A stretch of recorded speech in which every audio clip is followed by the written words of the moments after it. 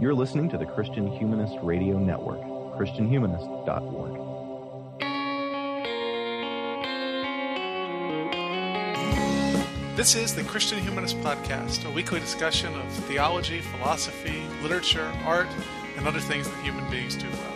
And now your hosts, David Grubbs, Nathan Gilmour, and Michael Fox. So the saying says, an elephant never forgets, standing in the concrete gate, swaying sad and insane. They walked over the ocean, their dreams they dreamed awake, until the lights grew dim, until the cop cars came. Everybody tells me this crazy, yes I know. Welcome all to this week's Christian Humanist Podcast. I'm David Grubbs, an assistant professor of English at Houston Baptist University. With me this week is Nathan Gilmour, associate professor of English at Emmanuel College in Franklin Springs, Georgia. How goes it there, sir? Oh, doing pretty well. Today's my heavy teaching day this semester, but feeling pretty good about things. I'll also say, even though she might never listen to it, today is my wife's birthday, so happy birthday, Mary. Happy birthday! Happy birthday. Of course, it'll air a week after her birthday, or whatever. She's never going to listen. The other gentleman wishing a happy birthday that will never be heard is Michael Farmer, assistant professor of English at Crown College in St. Bonifacius, Minnesota. I can't say words today, Michael. How are you? Yeah, it's a good thing you're hosting, huh? I know, right? Well, I am hosting, which means I get to call the topic. But before I do that, anything that we want to point out on the network since last we recorded? Yeah, I think this week there will be an episode of Sectarian Review in which Danny and I talk about REM and U2. Fun. And the interviews from Christian Humanist Profiles keep rolling in, so be sure to subscribe to that feed. Book of Nature did an episode about gene editing. I haven't heard it yet, but it's got Danny on it, so I expect it to be subversive. Wait, Danny Anderson was on their episode about gene splicing? Yeah, I know. Apparently they're also network splicing. I think that's excellent. Well, our topic for today is the apocryphal Book of Wisdom, or deuterocanonical, if you prefer that term. The Book of Apocryphal Wisdom is more like it. Also called the Wisdom of Solomon, is one of the other names by which it's known. I chose this because I read it a while back and was surprised by some of the things I found inside of it, and found it really interesting and wanted to impose that upon y'all for conversation's sake. So we should get into it. What's this book that we're reading, Gilmour? And what is its own account of itself, and what do scholars say about it? Well, this is a book that talks a great deal about wisdom, so of course the name Solomon got slapped onto it. It is in Greek, and the historical man Solomon lived before the Greek language was invented, so it's probably not a composition of Solomon originally. I mean, he was really wise, though. So much so that he invented a language that wouldn't be spoken for another 200 years. Yeah, I'm going to say no to that one. It is, composed in very stylized Hellenistic Greek, which places it in the era of the great, Greek empires, 2nd century, 1st century BC, give or take. It focuses a great deal on Egypt, which some scholars have taken it to locate it in Alexandria, which is a great center of Greek learning. Others have just said, have you read the Old Testament? They talk about Egypt a lot. Is true. Indeed. Now, the other thing that is, notable about it is that it does tend to talk about Judaism as a rival philosophy to other philosophies that are available in the world. It doesn't use that term necessarily, but certainly the general parameters are there. So again, we are probably looking at a text that, is composed in, like I said, I'd probably place it in the second century BC if I had to place it somewhere tentatively, but I would always place it tentatively. As I far as heard first century AD, Nathan. Is that a oh reasonable? really? Well, I did see one article that placed it there largely because of some of the vocabulary. I guess it's possible. Again, because the text doesn't really refer to any contemporary regimes, events, place names, things like that. It largely focuses on concepts and then very ancient events. It's hard to say. So, I mean, if you like first century AD, I'm happy to go there. David, is there anything else about this that? Oh, you asked. How does the book situate itself? Because it is a book of wisdom. It reads in some senses like Proverbs. It gives a very allegorized history of the Pentateuch of the Old Testament. And for that reason, you could reasonably say it is an heir to the books of Proverbs, Song of Solomon, so on and so forth. Those kind of wisdom kinds of books. They're in the middle parts of the Old Testament. If I remember right, I looked this up, but I didn't write it down, unfortunately. In editions of the Septuagint that are extant, generally speaking, it appears there in the midst of those wisdom books. So, David, anything else that you want to add to that? So is it just the association with the wisdom books that links it with Solomon? I mean, at one point he seems to speak of himself as one of the as a king. Oh, okay, I must have flown right over that. So go ahead and talk a moment about that, David. Well, he seems to be channeling a lot of that seeking of wisdom, prayer for wisdom material that we have in the historical books account of young Solomon, and in chapter 9 of Wisdom, he says that God has this is a prayer, right? In the prayer, he says, "Thou hast chosen me to be a king of thy people and a judge of thy sons and daughters, and hast commanded me to build a temple on thy holy mount and an altar in the city of thy dwelling place."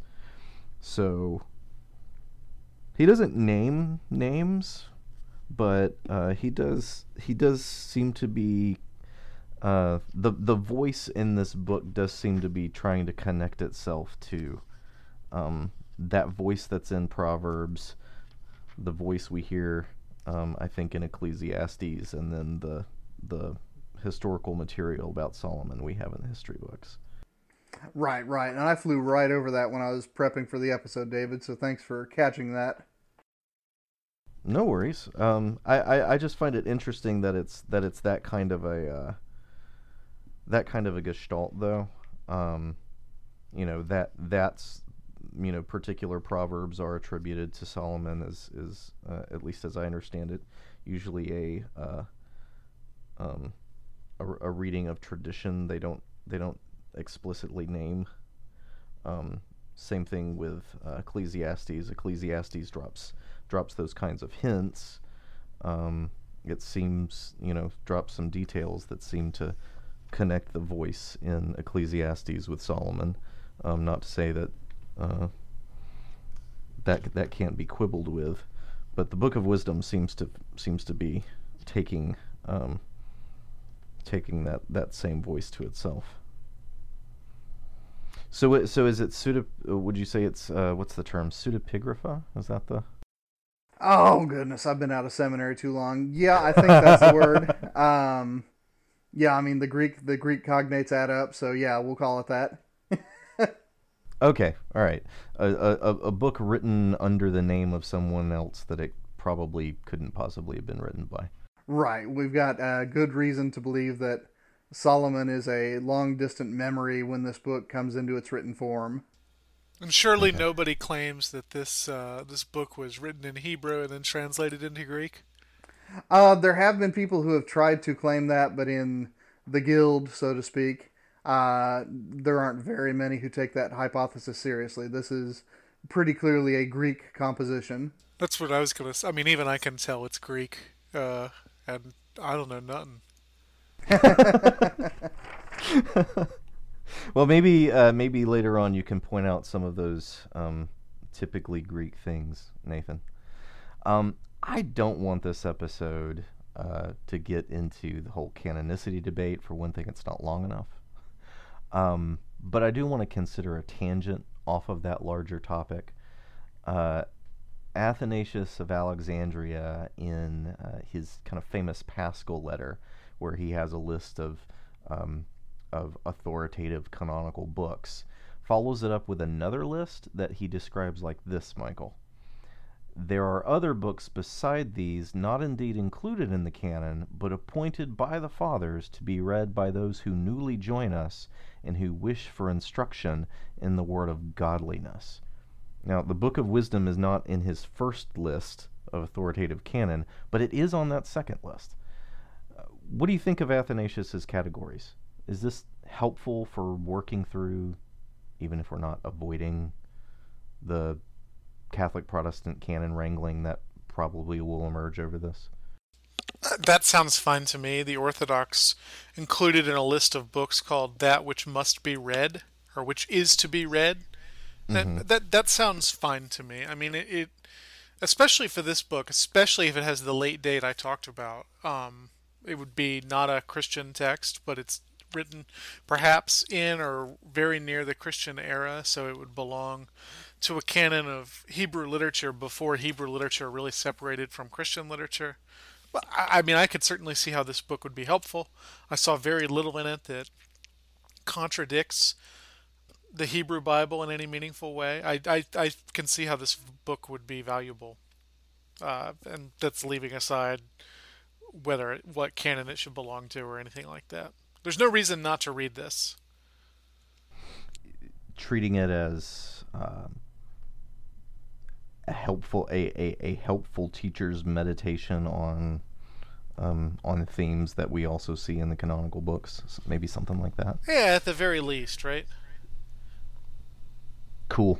I mean, there's nothing super weird in it the way there is in Bell and the Dragon, some of the other deuterocanonical books. So I mean, Tobit.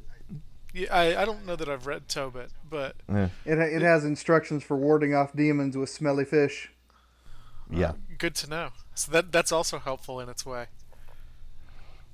Practical.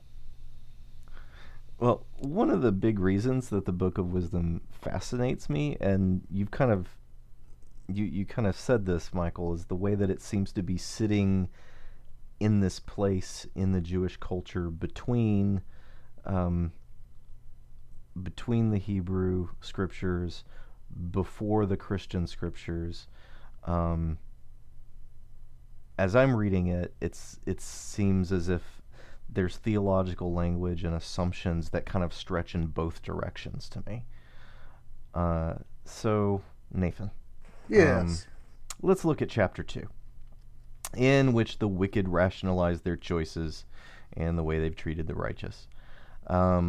What familiar scriptural threads do you see twined into here from the old, and, if you're an early Christian reading it, pointing towards the new? What's fascinating about chapter 2 is it is a long, poetic passage. It's definitely got some parallelism working. And it is a poem against the unrighteous. This is a genre that should be familiar to us from a lot of the Psalms, certain passages in the Proverbs, some prophetic oracles.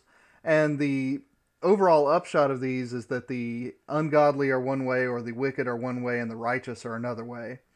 What's interesting about the ones in the Hebrew Bible, and I call it that because this is a Greek book, so we don't have to confuse, which Old Testament canon we're working with. But in the Hebrew text, generally speaking, although there are a couple marginal cases, these diatribes against the wicked tend to be very ethical in their focus. Even the one that famously says, "The fool says in his heart there is no God." That's not a metaphysical claim if you read past verse 1, but this is, a claim about the consequences of bad action. If I oppress my weak neighbor, if I do what is wrong, so on and so forth, there will be no one to punish me. Wisdom of Solomon chapter 2 takes it in a different direction because we get a lot more rationalization of that bad behavior. The wicked are still treading down the weak. They are still doing violence to the righteous. They are still, being wicked.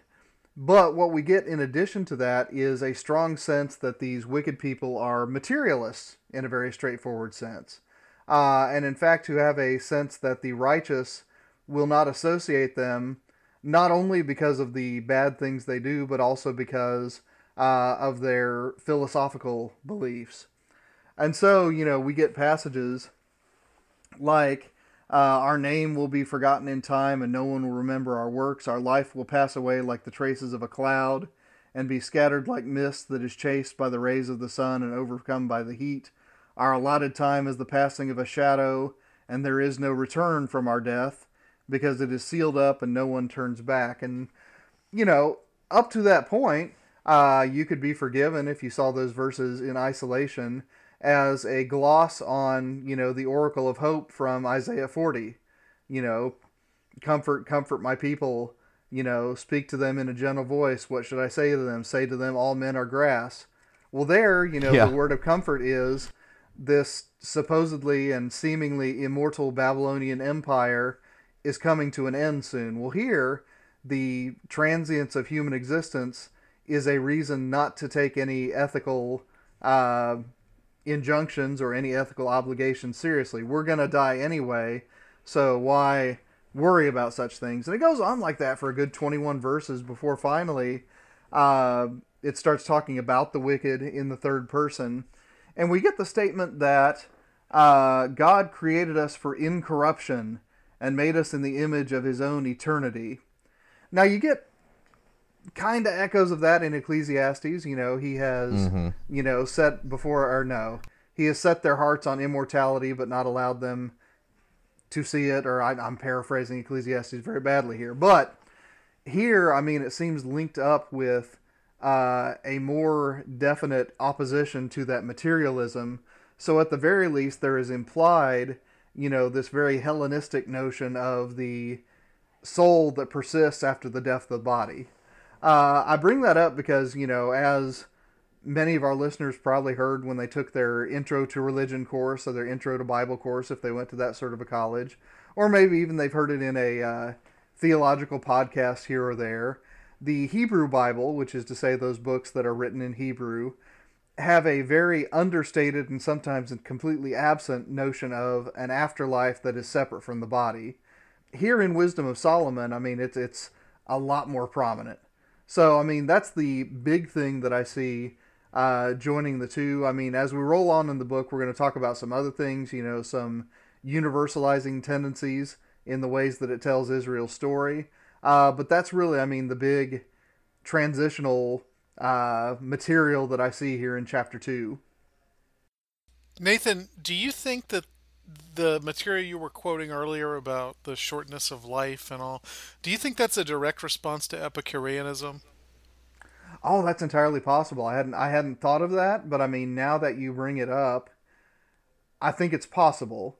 Now that's now not the thing what is, the Epicureans were known for actually being say. pretty. Yeah, and the Epicureans were known for being fairly moral. Right, So but it would be hard to say that. Apparently it was a pretty standard attack on them because Epicurus mentions it himself in the letter to Monosius. Okay, then yeah, I'd say that's definitely possible. Interesting. Trying to figure out where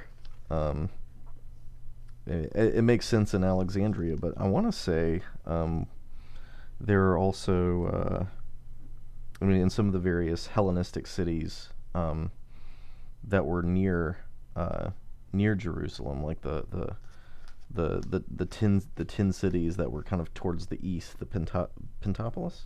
Decapolis. Decapolis. Penta? No, Penta would be 5, so Decapolis would be 10. I want to say that there were some centers of Greek learning there. Oh, certainly. They're in the, generally speaking, the old Seleucid Empire definitely had those Hellenistic cities, so that's not a stretch to imagine that Epicureans were wandering about in that region. Cool. I was also interested in the way that the second chapter seems to suggest that God doesn't bring death into the world, that death is the product of the devil. Mm-hmm. I don't know That if I was have anything to say beyond that. I mean, that's Oh, okay. not inconsistent. That's not inconsistent with Genesis, but it also is not inconsistent with Gnosticism. I found that, but I found that bit really interesting because the verse 24 of chapter 2, death comes by the envy of the devil. They follow him that are of his side. You know, in Genesis we have the story of the man and the woman tempted, and they eat of the fruit, and that in that day they will die. And there's this serpent, and then when you get into the New Testament, there's this devil there, who's mankind's enemy, much more emphatically so than the Satan of the old. And in Revelation, he's called the old serpent, who was a murderer from the beginning and a liar. And you're like, okay, who's connecting those dots? I don't know. This wisdom guy looks like he's connecting those dots. I wish he would say more. Well, Right, that might be right. enough reason to keep it in the Bible.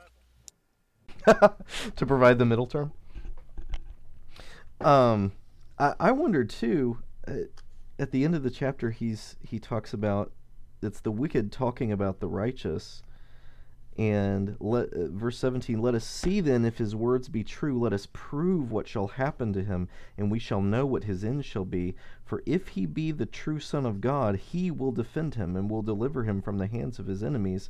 Let us examine him by outrages and tortures, that we may know his meekness and try his patience. Let us condemn him to a most shameful death, for there shall be respect had unto him by his words. These things they thought and were deceived. I mean, it sounds like some of the things that the wicked say in the Psalms. You know, some of the Psalms of David talk about people plotting against him. It also sounds like Satan telling Jesus to jump off the temple. Yeah, it really does. It really does. So, yeah. Really, really interesting. And you can see how those early Christian readers would read this and, I mean, immediately see, this as, typological, as, Right, right. foreshadowing the crucifixion narrative as well as the temptation in the wilderness. Yeah, I could see reading this book as a first century Christian and getting very excited. Chapters 6 through 8. Speaking of the And actually, typological, real quick, David, another thought Yeah. just occurred to me. I mean, this also Yeah. could be a point of connection for the utterly mysterious saying of Paul that Christ was crucified in accordance to the Scriptures. I mean, if you look for, something in the Hebrew text that says that directly, it is hard to find. But if he did have, among other texts, Wisdom of Solomon in mind, that actually would make a fair bit of sense. And he would have, right? Paul would have used the Septuagint. Yeah, I imagine. Yeah. I mean, he quotes from it when he quotes the Old Testament. So not to return us to the canon discussion, but I this question has always bothered me. If Paul and Jesus presumably used the Septuagint, where do we get off throwing it out? Where do we get out throwing the deuterocanonical books out?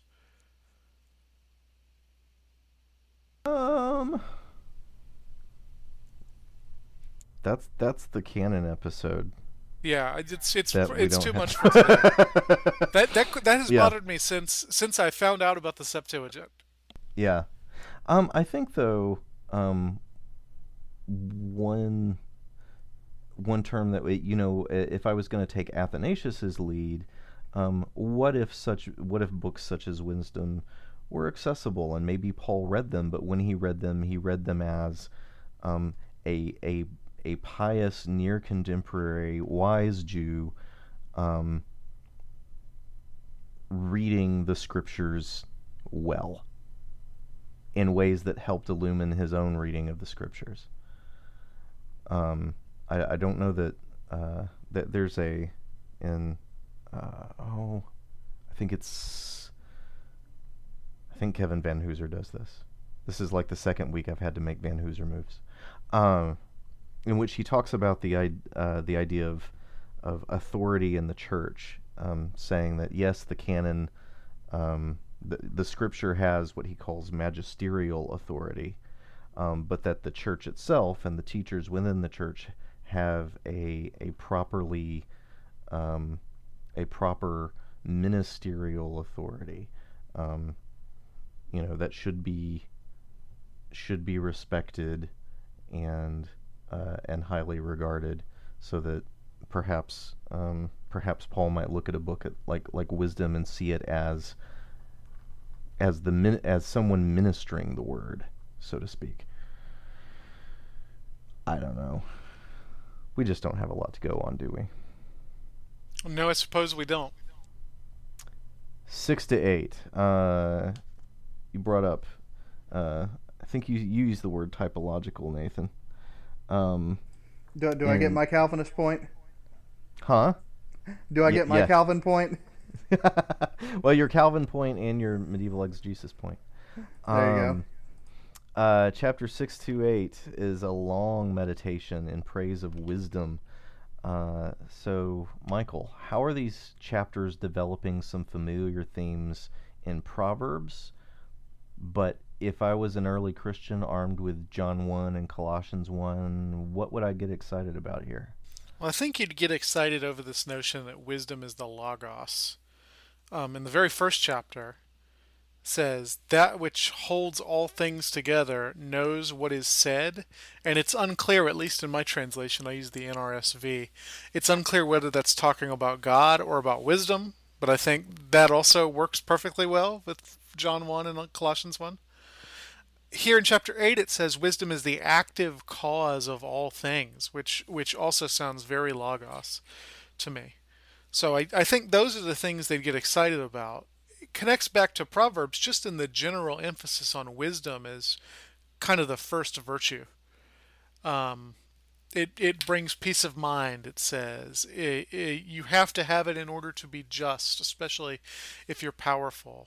It protects you from envy. It begets all these other good things, health and beauty and wealth, but it only does them, it says in chapter 7, it only does them if you approach with pure motives. So he talks about how once he became wise, he got health and beauty and wealth, but he didn't know those things were coming. Wisdom is steady, whereas all these other philosophies, the Epicureanism or whatever, all of them kind of come and go. They don't really give you any peace of mind. They don't really give you any security. And ultimately, wisdom is what the wise man will pass on from himself. It's his legacy. I found these 3 chapters to be the most interesting part of the book. I don't know about you guys. What about you, Nathan? Yeah, I mean, especially there in chapter 6 that Michael was quoting from before. I mean, there are definitely some passages that, like John 1, are redrawing, even if in poetic ways, what we think of as, the strong boundary line between creation and creator, right? I mean, this is an all-pervasive thing. It's a reflection of God. It's an image of God, I mean, which of course is language that, describes Jesus in passages of the New Testament. So, I mean, yeah, I can definitely see that this is one of those bridges between, Old Testament and New Testament, like we talked about before. One interesting thing as well at the end of chapter 6 is that, there's an introduction of beauty here that I don't know. I mean, I should know this. I did a master's degree in Old Testament, but I mean, the notion of beauty in the Hebrew text isn't something that immediately comes to my mind. Whereas here, I mean, wisdom is, verse 29, more beautiful than the sun, excels every constellation in the stars. Compared with the light, she is found to be superior, for it is succeeded by the night, but against wisdom, evil does not prevail. So there's this notion that, there is a soul compelling character to wisdom in addition to all of the metaphysical predicates. Yeah. I'm using the Douay Rhymes. It's the English translation of the Vulgate. Yeah. Yeah, chapter 7, and you pointed at y'all pointed at these. She, wisdom, is a vapor of the power of God, a certain pure emanation of the glory of the Almighty God. She is the brightness of eternal light, the unspotted mirror of God's majesty, the image of His goodness. Yeah, I apologize. I was reading from chapter 7 earlier, not 6. Yeah, well, yeah, I heard what you meant. You know, and then when I didn't.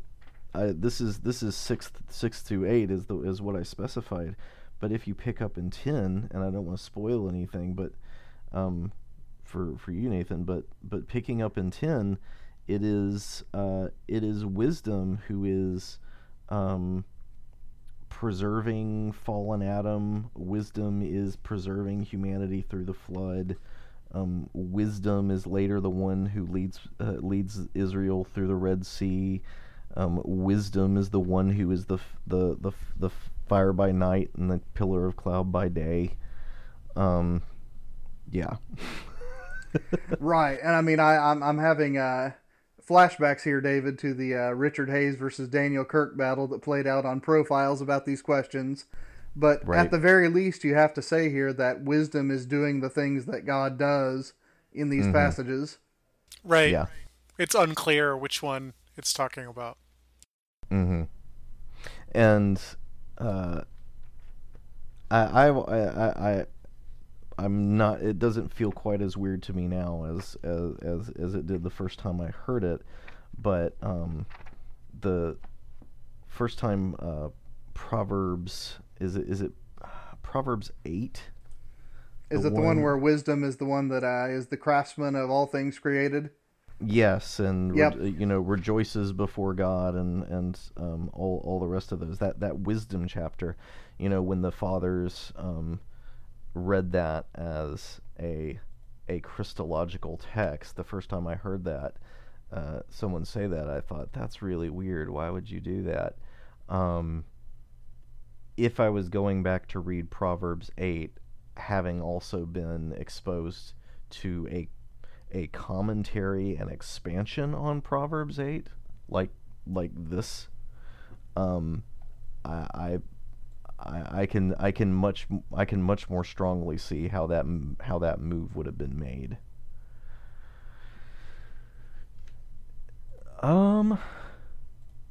Anything else we want to say about wisdom? Wisdom is the name of the book. Well, I've got a lot to say, but it's about the history of wisdom that you're going to ask me about next. So, Okay, well, let's do that.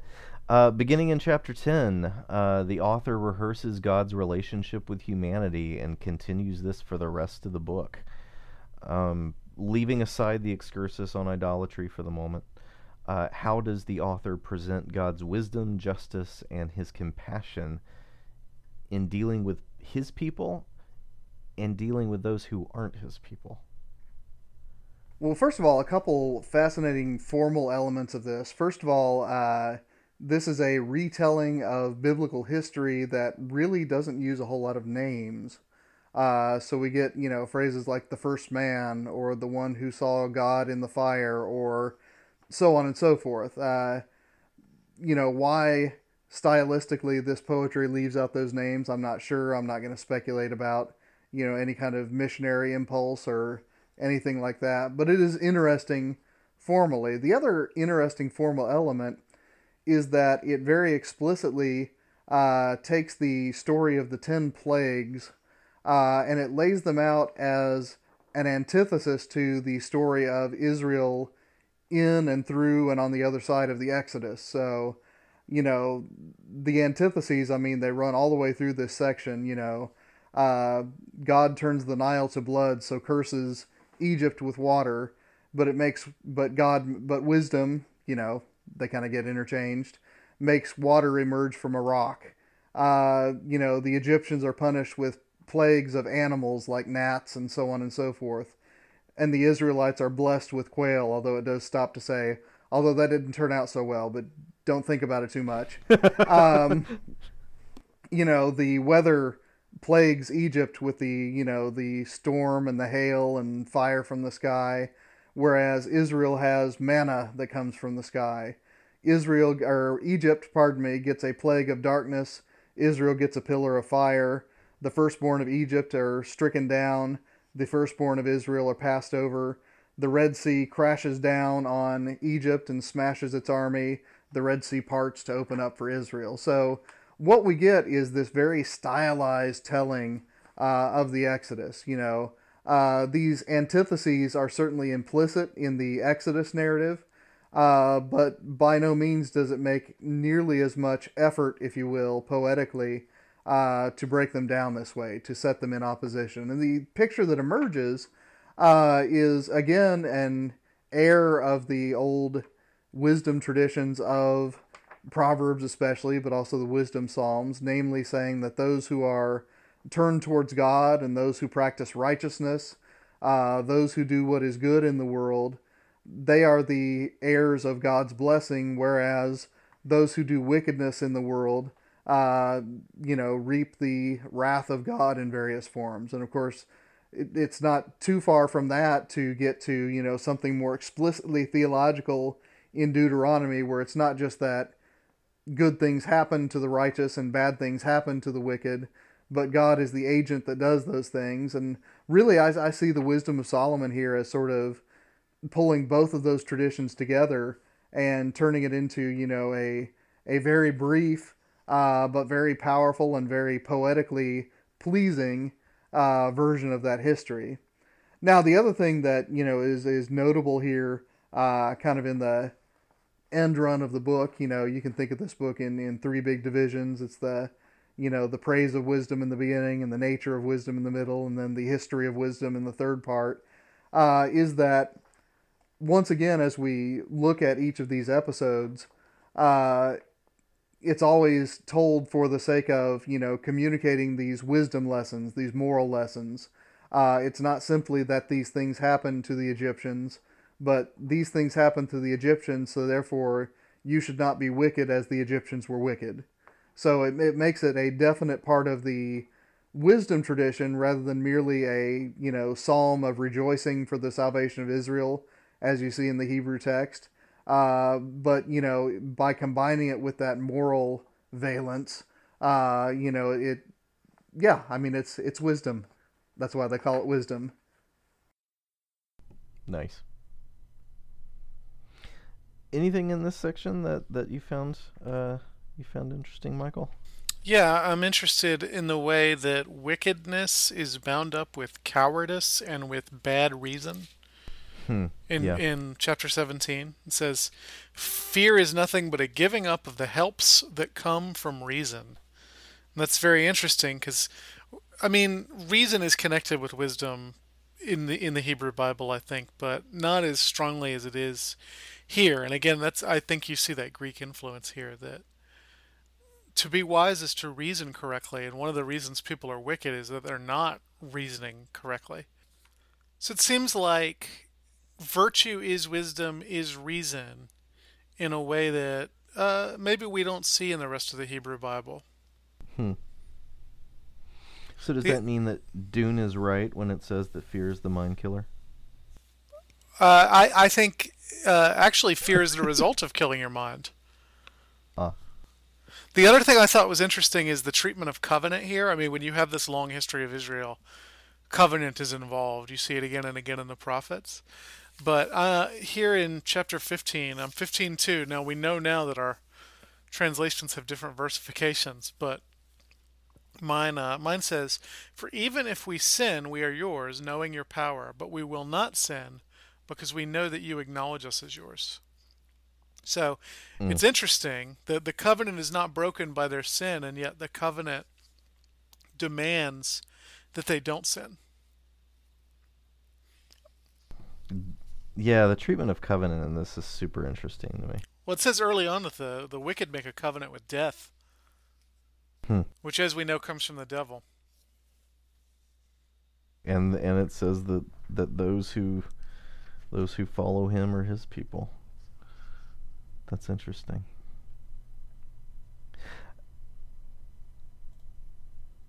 Well, I'm interested in the early Christian apologists. So, chapter 13 to 15 was exciting to me. So, Michael, what leads humans to idolatry? And what connections do you find between this polemic and what you see in the Hebrew scripture and Christian writers that you're familiar with as well? Okay, so I am not interested in the early Christian apologists, so I'm going to give you the idolatry stuff, and you can make the connection that you're interested in making, because I'm not going to be able to make it. People are brought to idols in a search for God, which is very interesting, because the author says that on one level you can't blame them, because God is hard to find, and they get distracted when they're searching for him. They get distracted in particular by beauty, and because God is the most beautiful thing, they should be going to him, but instead they get sidetracked by these lesser beauty. But by the way, I mean, he does end up blaming them. He says at first on one level you can't blame them. Oh, but you must blame them. He really makes fun of idolaters in this book, and that's fun to read. It reminds me a little bit of is it Isaiah, where he talks about the guy praying to idols that don't have, they have eyes but they can't see, and they have ears but can't hear. I think that's Isaiah. Mm-hmm. That's Isaiah. I want to say 41 or 42. Mm-hmm. Here you have a guy very carefully creating an idol. He knows he's the one creating it. It says he hangs it on the wall, and he's very careful to hang it on the wall in such a way that it won't fall down. When, by the way, if it were real, it wouldn't have to worry about falling down because it'd take care of itself.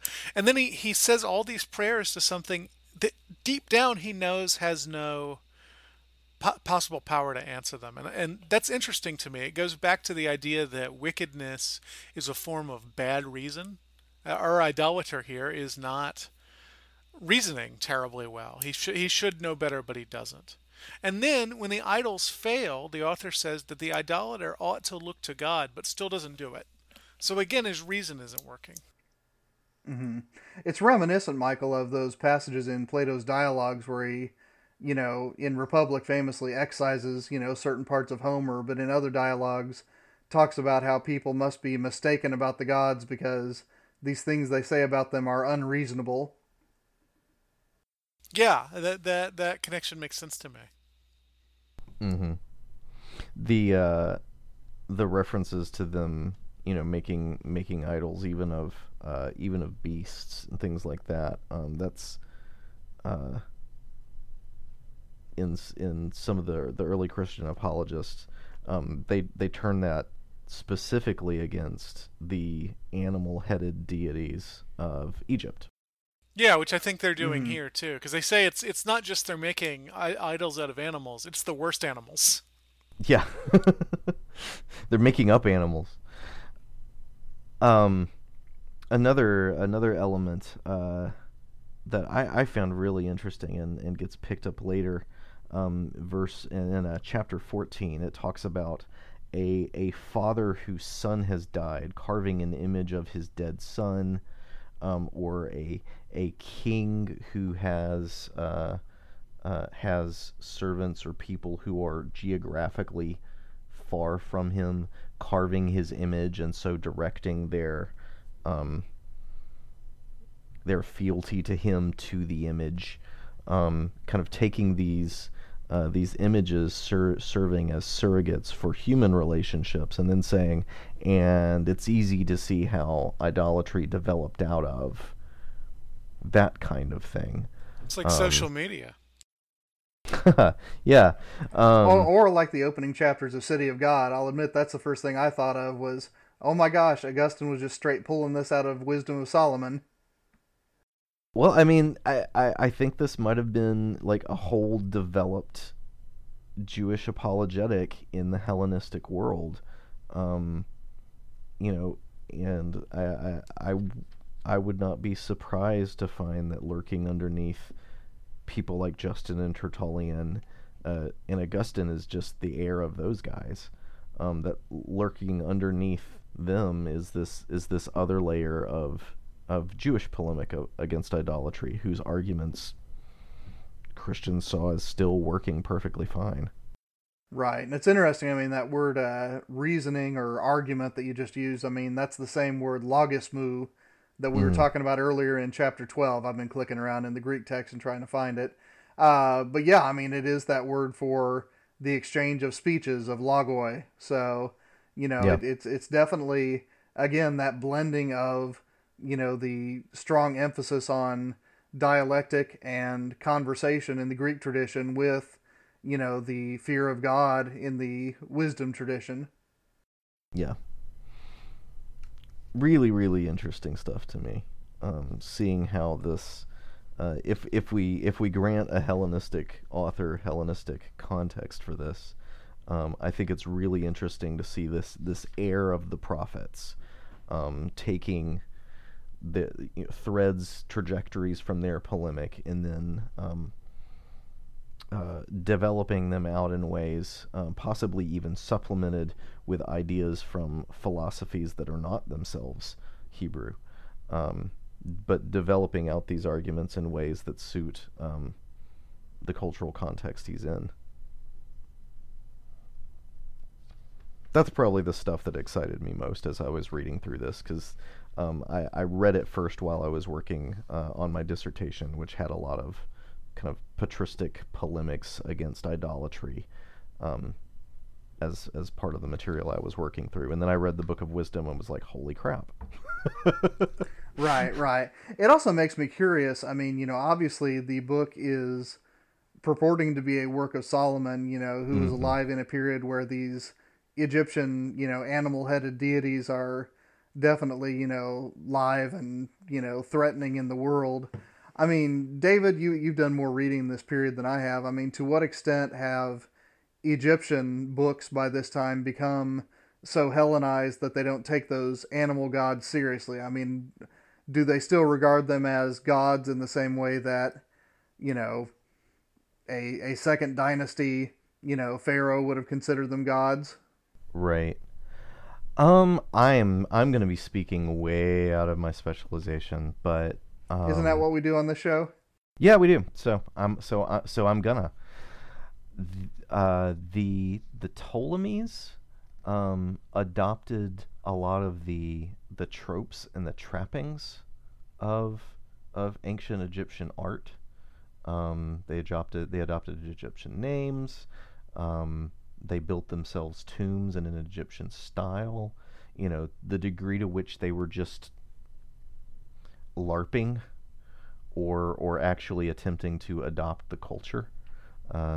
Maybe that's a line I wouldn't know where to draw.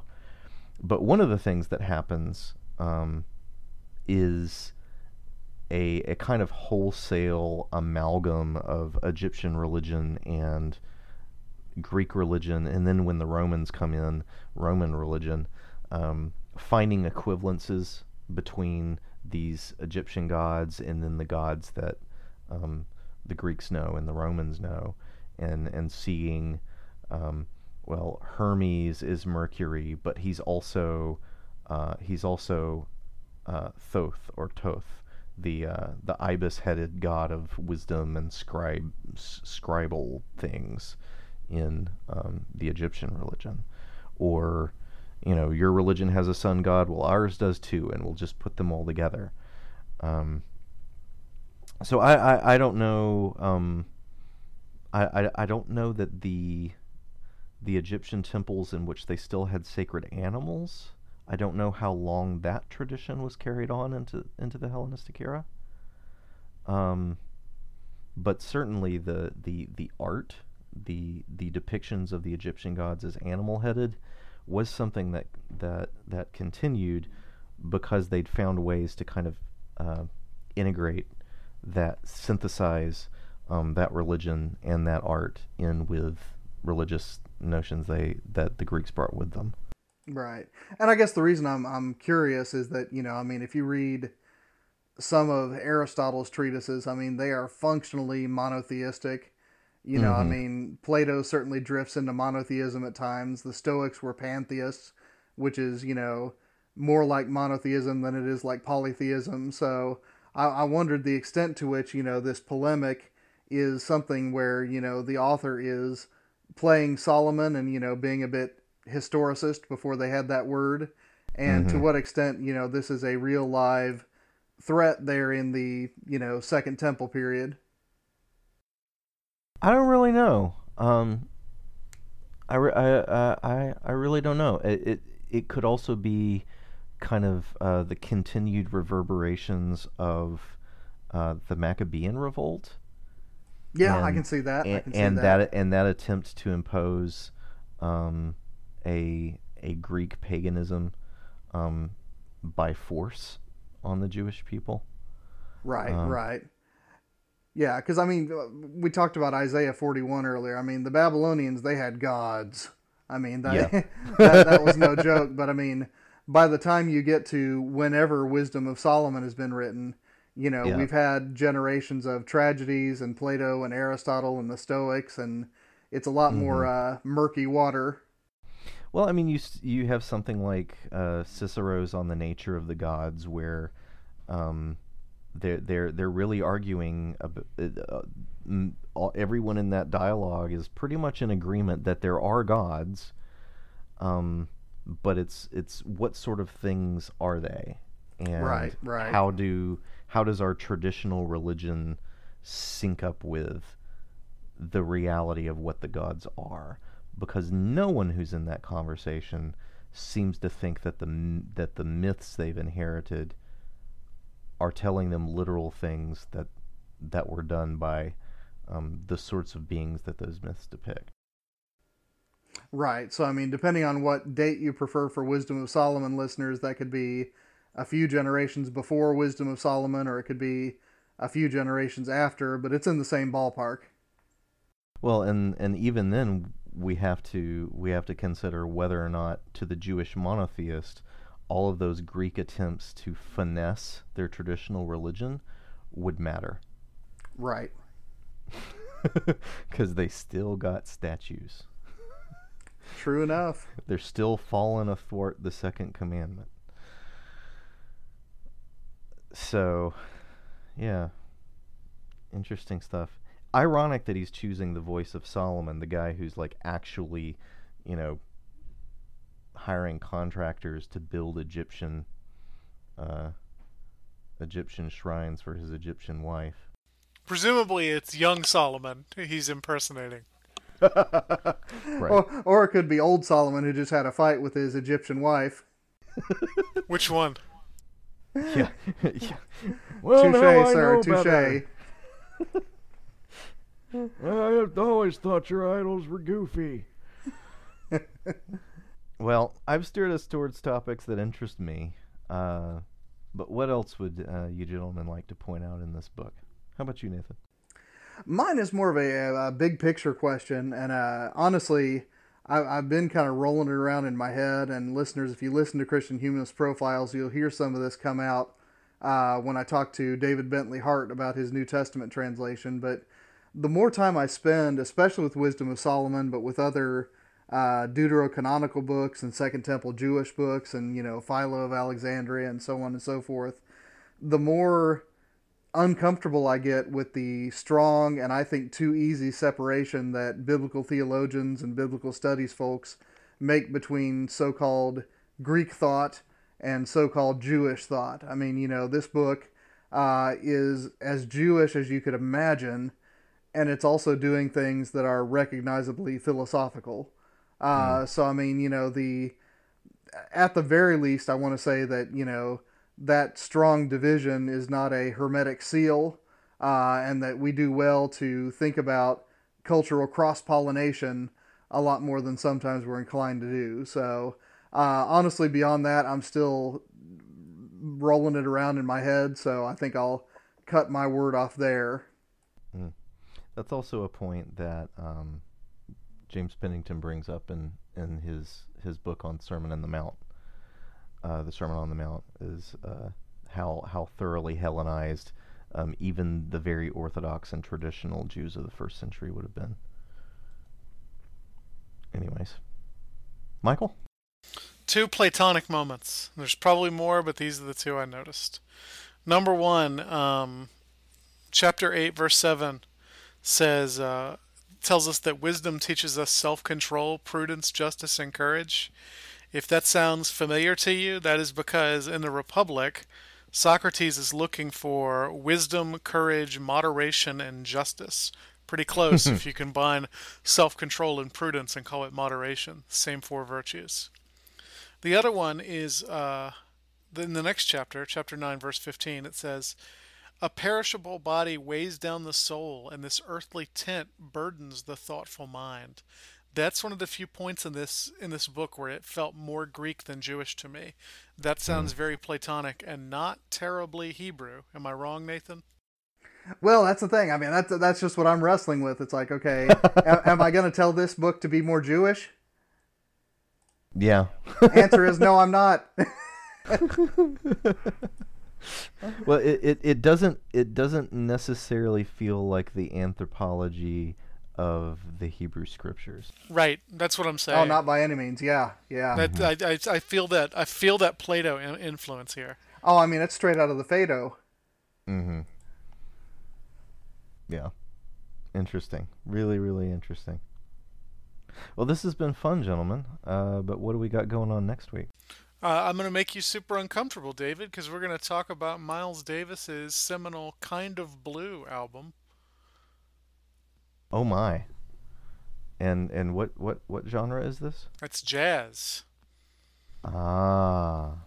Well, that'll be really exciting. You excited, Nathan? I'm excited. Sweet deal. Well, dear listeners, until then, you can, if you have any comments on this episode, you can post them on the show notes for this episode on our blog. You can also send us a message on Facebook. You can post on our Facebook wall. You can email us to thechristianhumanist@gmail.com. There's just all kinds of ways you can get in touch with us.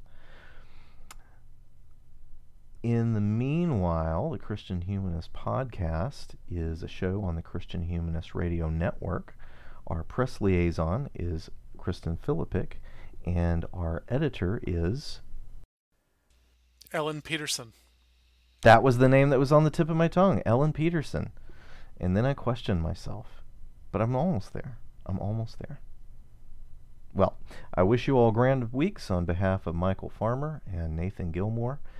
And let your sin be strong, but let your faith be stronger.